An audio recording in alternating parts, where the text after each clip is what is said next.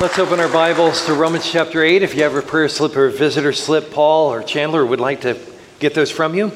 And we will lift you up this week in prayer. If you're visiting with us, we pray you'll come back again and again and again and again. Our journey through Romans has really brought us face to face with the liberty of the gospel. Through Jesus Christ, we have received deliverance from the guilty verdict that hangs over our lives because of our rebellious, flagrant disregard for God's righteous law. Sin's penalty has been lifted through Christ. Those who turn to Him and trust in Him know God's pardon and forgiveness and are justified in the courtroom of heaven. I think of Charles Wesley's classic hymn, "And Can It Be?" No condemnation now I dread. Jesus and all in Him is mine. Alive in Him my living head, and clothed in righteousness divine. Bold I approach the eternal throne and claim the crown through Christ my own. Not only that, but we have also discovered in the letter to the Romans that we've been set free from ourselves, from our sinful natures. Completely? No, that's what sanctification's about. But we have within us the Spirit of the living God to give us power and strength to overcome and to be conformed into the image of Christ, which ought to be a tremendous hope to every one of us here today. That greater is He that is in us than he that is in this world. Yes, we will contend with our flesh as long as we live in this world, but He is greater still. He's greater than anything this world, anything our flesh, or anything the devil could bring into our life. Through the sanctifying work of the Holy Spirit who dwells within us, we're in the process of overcoming sin. That is the picture of the Christian. We're lifelong repenters. That means when we are arrested with the fact that we have violated God's word, we have violated His way, and perhaps in our thought life, perhaps with something we've said, perhaps something we've done, perhaps something we've looked at, we immediately confess it to the Lord and seek His renewal and press on in obedience, knowing that our forgiveness is sure in Jesus Christ. This isn't following the example that Jesus mentioned in the Sermon on the Mount, like the Gentiles who prayed in a gibberish or in a nonsensical way. This is sincerely as we anguish over, in sincerity as we anguish over our sin. The Christian life really is, in essence, supernatural living. I'm not talking about witchcraft or sorcery. Those are an abomination to God because they seek to bypass God's sovereign reign, His all-sufficiency to meet our needs and for us to rely upon Him as our good shepherd. We are called to seek Him and Him alone for every need in our life and to find our identity in Jesus Christ and Him alone. He is the one who supplies and satisfies our every need. And you may not feel that way. You may not think, wow, my Christian life, that's supernatural living. You may never have viewed your Christian life that way. You walk with Christ. Your walk with Him, however, is defined as supernatural because the Spirit of God lives within you and is a dynamic relationship as He's conforming us into the image of His Son. And so when we look at Romans 8, verses 5 through 11, it reveals a distinction between life in the flesh, life without Christ, and life in the Spirit, yielded to Him to walk in the obedience of His Word. We find this contrast between the carnal man, the carnal person, the unbeliever who lives according to the flesh, and the believer in Jesus Christ who lives according to the Spirit and has been set free to pursue God's way. So when we're not in line with that pattern of obedience, we're to confess it and to seek the Lord afresh and anew. I'm hoping this will be tremendously practical as you think through the thoughts and intents of your heart and allow God's word to speak to you on the issues of your heart and the issues of your life. Paul is holding up for us this contrast between those who live according to the flesh and those who walk according to the Spirit. He uses the word flesh in verses 5 and a number of places in chapter 8. for those who live according to the flesh set their minds on the things of the flesh. Now, that word flesh is the Greek word sarx, which is used in a number of different ways. You know, words have many usages, and in the Bible that is certainly true. Sometimes flesh is used to describe parts of the body. Sometimes it's used to describe the whole body. When Paul says in Galatians 2:20, the life I now live in the flesh, I live by faith in the Son of God who loved me and gave himself for me. Sometimes the word flesh is used to describe the entire human family. All flesh is as grass, the psalmist said. Sometimes this word flesh refers to the sensual part of our nature, the fallen part of our human nature. But what does it mean in Romans 8? Well, I think in context in Romans 7 and 8, the word flesh is a term used for the unregenerate person, the unbeliever, one who has not tasted of the goodness of God. It's describing the unbeliever. Are you an unbeliever? What do I mean by that? Well, I mean, maybe you say, I believe in God. Well, that's nice. The devil believes it that much. I'm not trying to offend you. I'm just wanting to have a conversation if you're in that category. What does it mean to be an unbeliever? It's not merely a belief in God. Most people believe that. It seems evident in light of the glory of creation that there is a God, the designer of the human body and of all that we see. But when I make reference to an unbeliever or one who lives according to the flesh, I'm referring to one who has not experienced God's salvation, who has not been born again by the Spirit, as Jesus commanded and spoke of in John 3. Unless you're born again, he said to Nicodemus, you cannot inherit the kingdom of God. And so this is a supernatural work of God, where you hear the gospel and you come to see the good news in light of your standing with God, falling short of his glory because of sin, and you call out to him, and through the work of the Spirit, you are brought into his forever family. You are adopted by him, and your sins are forgiven, and your soul is restored. So, has that happened in your life? If not, see yourself in this message with, I'm living according to the flesh, and I'm setting my mind and my heart on the things of the flesh. If you're a believer and you're struggling with some aspect of your old nature, may this morning be like every Sunday morning should be, where we're owning our sin and acknowledging our sin and coming to Christ, who is the great restorer of new beginnings, and to call out to him. In Romans 8, 5 through 9, that'll be our focus this week. Those who live according to the flesh. Let me begin first by just asking the question, why are we introduced to this comparison? Those who walk according to the flesh, those who walk according to the Spirit. It's of utmost importance. It really goes to the heart of, who am I living for? Why am I living?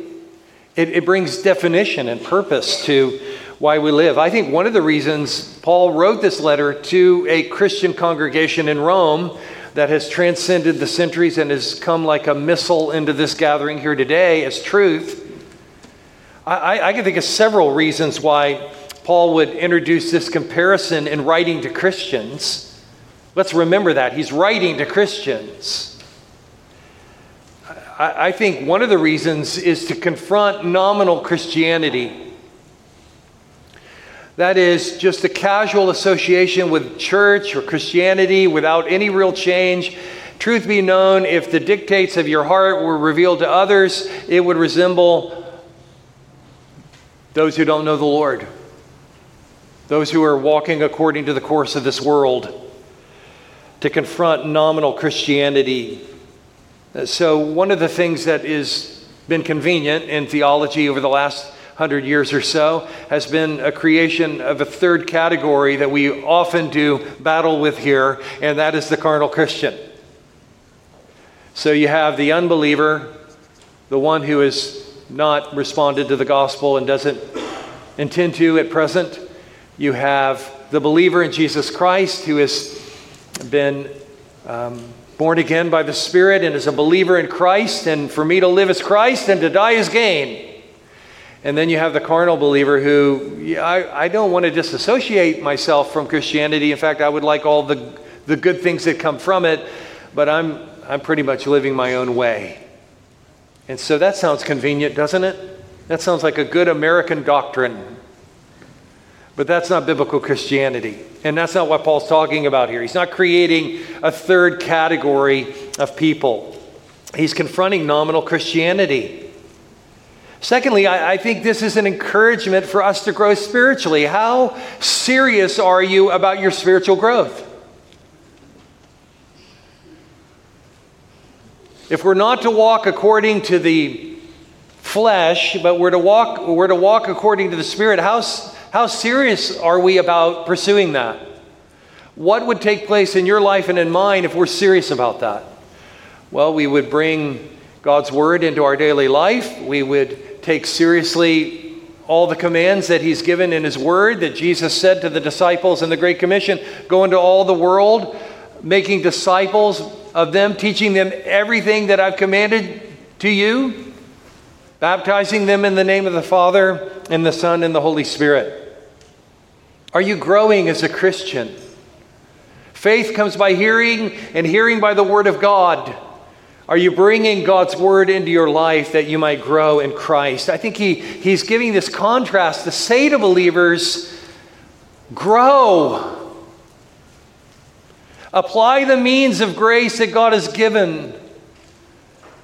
Unite with a local church and build your life around it, in that you will hear the Word of God and be a part of other Christians, which is God's intention for you to go strong in the Lord and in the power of His might. I think He does this too to remind us of our destiny in Christ. He who has begun a good work in you will continue that work until the day of Jesus Christ. We have a destiny in Christ. We have a future reunion with Him. Behold, what manner of love the Father has given unto us, that we should be called the children of God. And He speaks of this great reunion where we shall see Him as He is, in resurrected bodies, new redemption, a new heaven, a new earth. I think that's one of the reasons or several reasons why we are confronted with this comparison. Notice with me, secondly, once again, there are only two types of people presented in the Bible. Only two. Raise your hand if you've ever heard me say that here. I find every time I find that, I hold that up for us. There are not many ways to God. There are two. There's one. There are two groups of people. What you do with that one message. There are only two types of people in this world. The book of Genesis. Listen to just a quick survey of the Scripture. In the book of Genesis, those who called upon the name of the Lord and those who didn't. In the book of Deuteronomy, those who walked in obedience to God's covenant and those who embraced idolatry and lived under the curse promised. In the book of Psalms, it begins with a comparison of these two people, this one way to God. There's the righteous man in Psalm 1 who walks not according to the counsel of this world, but delights in God's word and walks by faith in Him and trusts Him. And then the wicked are not so. They perish.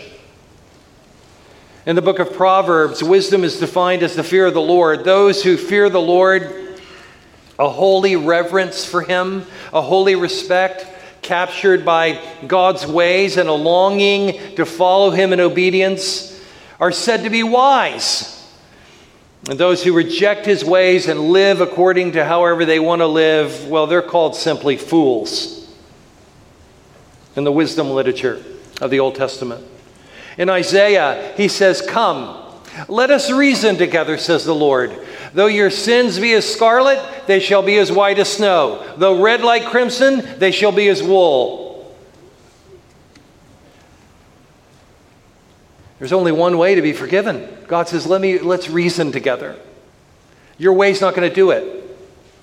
Your self-improvement efforts aren't going to get it. In the teaching of Jesus, he emphasized this numerous times in his teaching ministry, probably with greatest emphasis in the Sermon on the Mount. And he emphasized in the closing of the Sermon on the Mount, he said that the gate is narrow that leads to life. It's narrow and it's hard that leads to life. Jesus didn't say there are many ways to life. There's a narrow gate. He says, enter by the narrow gate. Because wide and broad is the way that leads where? To destruction. And many there are who are on that road. Enter by the narrow gate this morning. Allow a flag to be planted in your mind that there aren't many ways to God. Jesus Christ said there's one way and I need to go through him. And that is not politically correct, but since when do we play to the political correctness of our day? We're called to be prophetic and biblical and to stand on the rock of Jesus Christ. There's salvation in no other name. There's no other name under heaven given among men by which we must be saved. In the Sermon on the Mount, he contrasted good fruit with bad fruit. He spoke about the wise man who built his house on the rock and the fool who built on sand. In 1 Corinthians, Paul spoke in clear terms. The preaching of the cross is to those who are perishing foolishness, but unto us which are being saved, it's the power of God. Two groups of people, only one way. At the great white throne judgment, I can't read Revelation 20 without feeling just a great, sober pause. When the scripture says, this is the second death, the lake of fire, and if anyone's name was not found in the book of life, he was thrown in the lake of fire. And those whose name is written in the book of life are saved. Two groups of people. Those in the book of life and those not. What I'm preaching to you is not religious abuse. What I'm preaching to you today, I'm not employing scare tactics to manipulate you to what I want you to do. I want you to come to Christ. I want you to follow him. I want you to walk according to the Spirit and not according to the flesh. And so I'm preaching to you this morning on the urgency of being reconciled to God through Jesus Christ and living every day of your life for him. He is worthy of it, you know. Now, let's dig into this text. Thirdly, I would say, determining the flesh from the Spirit. Remember how Paul began the book of Romans. I'm not ashamed of the gospel of Christ, for it's the power of God unto salvation to everyone who believes. To the Jew first, Christ came from the tribe of Judah. He came unto his own received him not. Dispensationally, he came to the Jews first. And praise be to God that his grace has reached out into us, most of whom are Gentiles. It has reached to us. And that God's righteousness is credited to us through this gospel. He's revealed this gospel by trust in Christ, faith in Christ. The righteous shall live by faith. So the way the gospel comes into our lives is that we agree with the content of it. We personally trust through repentance and faith that these claims are true, that I can take Jesus at his word. And determining the flesh from the Spirit begins with your response to this gospel. And notice the diagnosis that Paul gives in Romans 8. What is the mark of the unregenerate? What is the mark of the unbeliever? He diagnoses this for us in, I think, critical terms. The diagnosis given in these verses of one who walks according to the flesh. You ready? First, your thoughts. Your thoughts. What drives your thinking? That is a way to determine, am I in the flesh or in the Spirit? What do you think about? What drives your life? He says in verse 5, for those who live according to the flesh set their minds on what? The things of the flesh. We will struggle constantly as believers with indwelling sin until we see Jesus Christ. Again, this description of one who walks according to the flesh is one given over to that and continues to walk in it as the unbeliever. But we know as believers, we deal with an indwelling sin issue. We deal with it every day. The allurements and the deception will be a reality of this life until we enter into the presence of the Lord. And living according to your sinful nature leads to a life dominated by sinful things. So the mark of the unbeliever is, in one form or another, that's the banner over their life. Now, we wouldn't assess that from a human realm. Sometimes we see it. Sometimes it's flagrant. But we are masters as sinners in describing who we really, disguising who we really are. Some helpful cross references, Galatians 6, 7 through 9. I'll mention them and you write them down. I'm going to move quickly through these, but you can look them up later if you can't get there. Galatians 6, 7 through 9. Do not be deceived. God is not mocked. For whatever one sows, he will also reap. You sow destruction, you're going to reap destruction. For the one who sows to his flesh will from the flesh reap corruption. But the one who sows to the Spirit will from the Spirit reap eternal life. Don't grow weary in well-doing, he says. Well, how do I sow to the flesh? I embrace a life that I find in God's Word is contrary to his way. That leads us to 1 Corinthians 6, verse 9. Don't be deceived.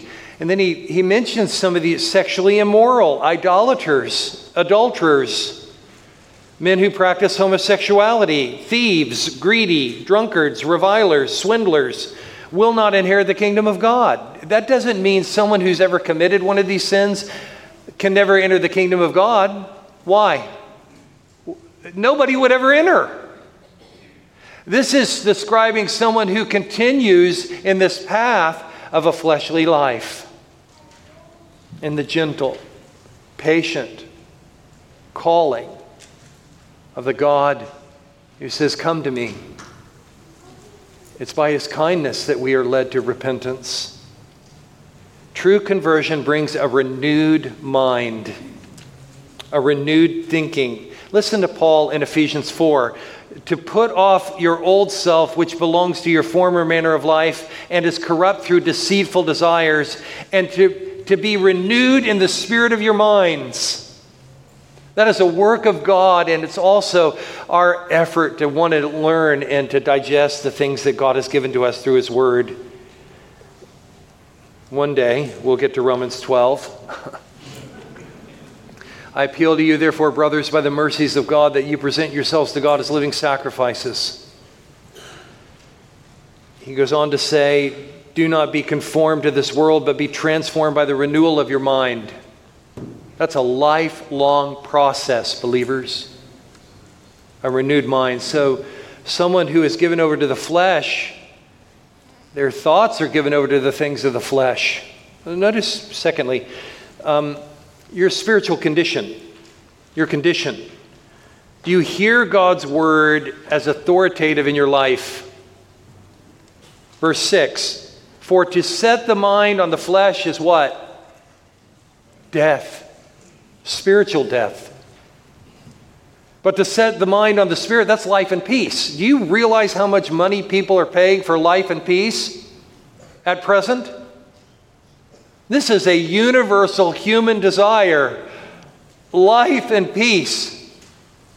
And this world offers avenues for peace and life in all the wrong ways, leaving us high and dry. Scripture declares that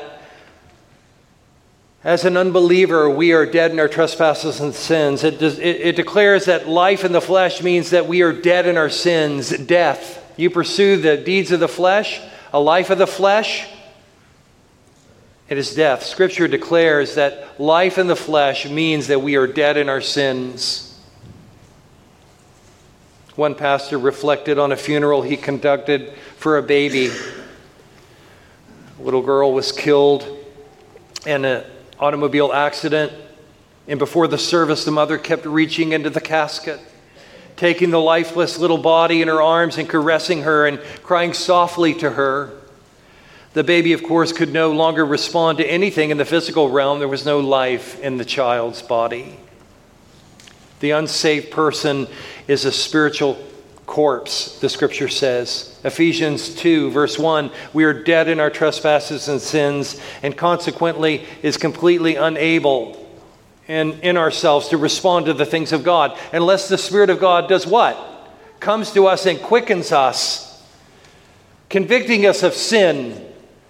Your hope of entering into the kingdom of God rests on God's Spirit working in your heart in moments like this to convince you that your way of trying to get to God and find life and peace is bankrupt apart from knowing and savoring Jesus Christ as your Lord and Savior. Unless the Spirit of God intervenes by convicting of sin and enabling a response to God by faith and thus being made alive, the unsaved person is insensitive to the things of God as that baby was to the caresses and cries of its mother. Those who are in the Spirit are captured by the things of God. Are you captured by the things of God? Is there within you this insatiable desire to know Him better? Can you say with the Apostle Paul, that I might know Him, that I may know Him in the power of His resurrection, being conformed to the image of His death? For to set the mind on the flesh is death. Okay, you've been talking about flesh. What do you mean? Well, I alluded to that list that Paul mentioned in 1 Corinthians 6. How about Galatians 5 again? For the desires of the flesh are against the Spirit, Paul wrote. They're opposed to each other. So maybe you're a believer and you're thinking, man, I feel like I got a civil war going on in here. You do. Amen. Every day is a day in answering the question, who are you going to live for? And what do true believers do? They continue to press on, even through difficult seasons of life. That was what Romans 7 was all about. Who shall deliver me from this body of death? Praise be to God. Thanks be to God for Jesus Christ our Lord. But when we talk about the flesh, what are we talking about? I think we know when we're walking in the Spirit as believers and when we're walking in the flesh. Maybe you're unconvinced of the gospel at this point in your life. What do you mean by flesh, Pastor? What do you mean by that? I would mean the list that Paul references in Galatians 5, sexual immorality, impurity, sensuality, idolatry, sorcery, enmity, strife, jealousy, fits of anger, rivalries, dissensions, divisions, envy, drunkenness, and on and on and on it goes. I think, truth be known, we need little convincing of what sin really is. And much of it is, I just want to do what I want to do. Maybe you have a hard time connecting with that list. Maybe we could expand on it and say the subtleties of the flesh, the love of money. What's so hard about these things is, again, the way we camouflage them in our lives. Love of money, fear of man.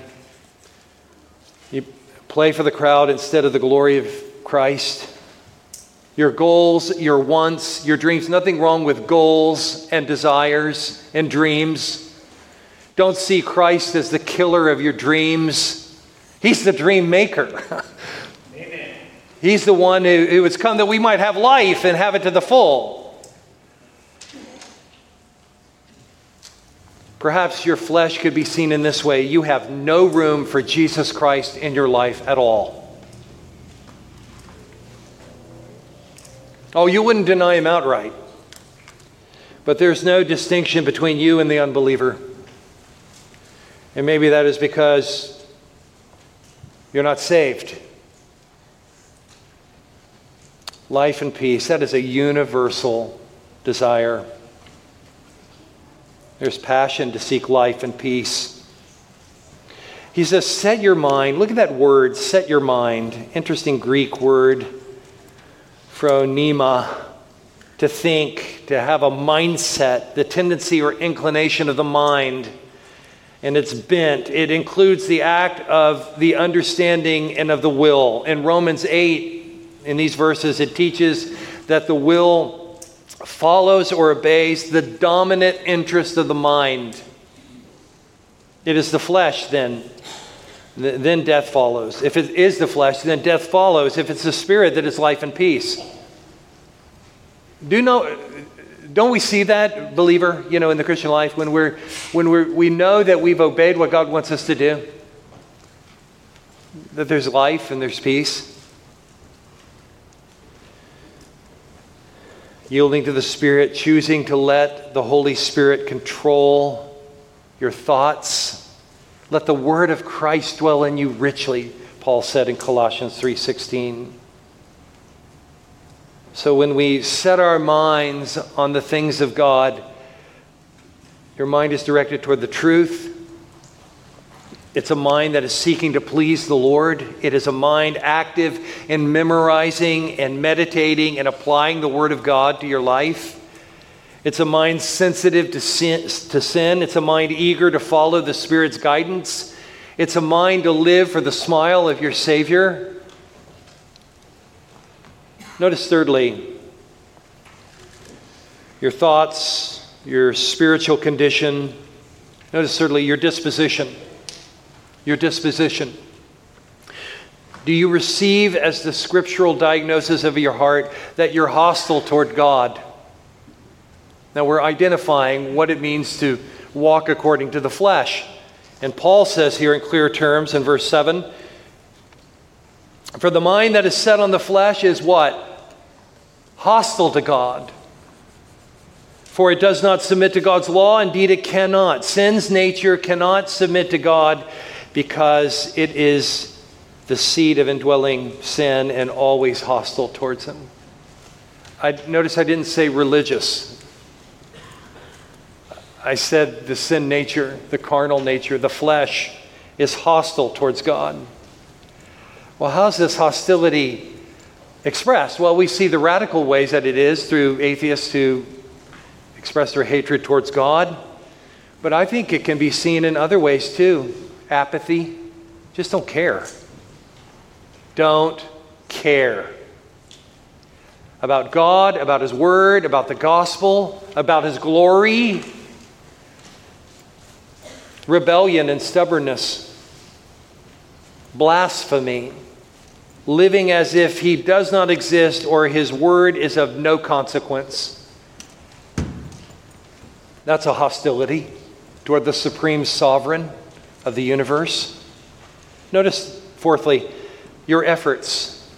Walking according to the flesh, your efforts will not reverse that. Have you come to terms that apart from the grace of God found in Christ, you cannot please Him?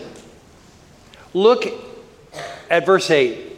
Those who are in the flesh cannot please God. It's impossible for someone who is only sinful ever to please God. And that's who we are, apart from God's grace. Some believe it possible for fallen men who are still in the flesh to choose Jesus Christ. But to choose to be born again, that's not something we choose. That's something that happens to us. Unless God first does a work of grace in our souls and quickens us and makes us alive in Jesus Christ, as Ephesians 2 tells us, we would never want Him, we would never desire Him, and we certainly would never have chosen Him. Those who are in the flesh cannot please God. Yeah, but I'm going to bring an offering this week. That doesn't please Him. I'll start doing religious things. That does not please Him. I'll make self-improvements, removing things from my life that I know I shouldn't be there. That won't please Him either. You have a sin issue that only He can resolve through the work of His Son.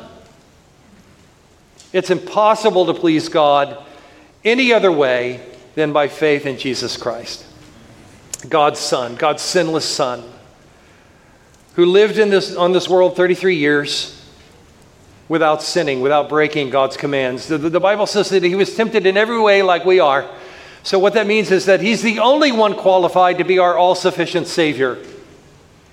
And in that once for all payment on the cross, he died a substitutionary death for sinners. For everyone who would ever believe in him, he died for them. So it's not based upon our efforts. Not at all. On Good Friday, I'm going to preach about the dying thief. The hymn says he rejoiced to see that fountain in his day. Now think about that old thief. What would he ever do for God? What effort would he ever give? Nothing. But on that moment, in that miserable moment, he received meaning for his life, where in the course of the 6 hours on the cross, he knew the one next to him was a ruler and a king. And he said to him, "Remember me when you enter your kingdom." Amen. And Jesus Christ gave him meaning in that moment where he would never do anything of religious merit as we would count it. He said, "Today you will be with me in paradise." Never go to church, never go to prayer meeting, never give an offering, never help poor people, sick people. He believed on him. So salvation is impossible through our efforts. Speaking of impossible, how are you doing with your March Madness brackets? I'm not doing well. Well, maybe some of you are thinking, what are you talking about? Well, every spring in March, the NCAA men's basketball tournament begins, and they make known the brackets. The committee releases the brackets, 64 teams on the way to the national championship. So I read this week online, therefore it's true, that if you didn't know anything about basketball, your chance of picking the right bracket with no errors with 64 teams ultimately to the final two and the final one being the national champion would be 9,000,233,354,775,808 to 1. Now, if you knew the breakdown and the seeds and a little bit about basketball, you would every year vote for Kentucky. No. But you would have, if you knew a little bit going in, it had some orientation, it would be a mere 1 in 120.2 billion to 1, if you knew a little bit about basketball. So don't lose heart if you've already made about 15 mistakes in the opening games. Who would have ever picked Princeton to beat Arizona and other people? But we're talking about impossibilities. There's a chance you could do that. There's no chance at all for you ever to provide enough effort that would make you acceptable in the sight of God. Not one. No, not one. Impossible. Jesus said with man it's impossible, but with God all things are possible. So that when you and I reflect upon God's saving grace in our life, we give praise to Jesus Christ and to him alone. Let him who boasts boast in the Lord. Why? This thought came to me in my preparation. Forgive this digression, but I can imagine some saying, why do you spend so much time and energy in your preaching calling people to trust Christ? Why do you go to such great lengths to talk about sin? My sin, actually. It just seems to be so out of touch with this world. It is. It's otherworldly. We're talking about God and his terms. That the soul that resides within you will go to an eternal destination, one of two places. There's only two kinds of people. Those who believe and trust and savor Jesus Christ, and those who go their own way.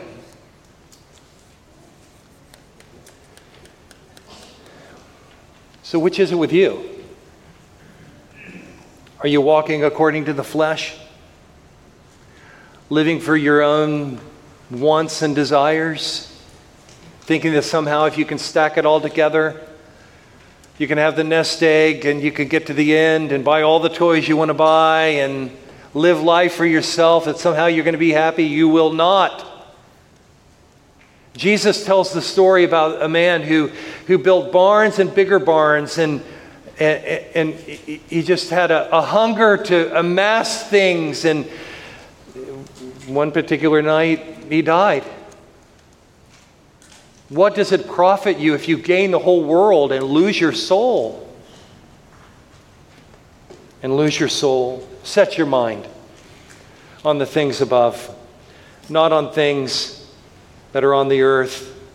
For you have died, and your life is hidden with Christ in God. May that be your testimony today. Would you bow with me in prayer? As we come to the close of this service, it really is a call to commit, to respond in faith. And perhaps you're here today and you understand what it means to walk according to the flesh, because that's how you live your life. That's how you've lived your life. And this morning you've been presented with what I pray and hope that you would see as good news. That Jesus is the narrow gate, that he is the way and the truth and the life, and that by the work of the Spirit, what he did on the cross can be applied to your life right now. Would you call out to him? Would you call out to him? He saves. They said when he walked into Jerusalem, Hosanna. Blessed is he who comes in the name of the Lord. That word Hosanna means save us now. Save me now, Lord. Come to me now. I believe. I trust. I trust you personally to forgive me and to guide my life. I yield to you right now as my rightful Master and Lord. Maybe you are a believer in the distinctions that you know that God wants in your life: obedience, a clear witness. Maybe you're involved in things you know you shouldn't be doing, and you know you're walking according to the flesh when you do that. And you know it doesn't sit well with you because you feel bad about it. But there's a call to not only feel bad about it, but repent and stop doing it. Why? Because God's got a call on your life. You've been bought with a price. Therefore, glorify God with your lives, with your life. Father, we pray in these closing moments that as we take a long look at our short life, that we would be yielded to you. Lead us now in these closing moments for your glory, in Jesus' name. Amen. Let's stand together. There are needs on your heart. You respond accordingly. May this be a time of commitment and prayer to the Lord as we sing.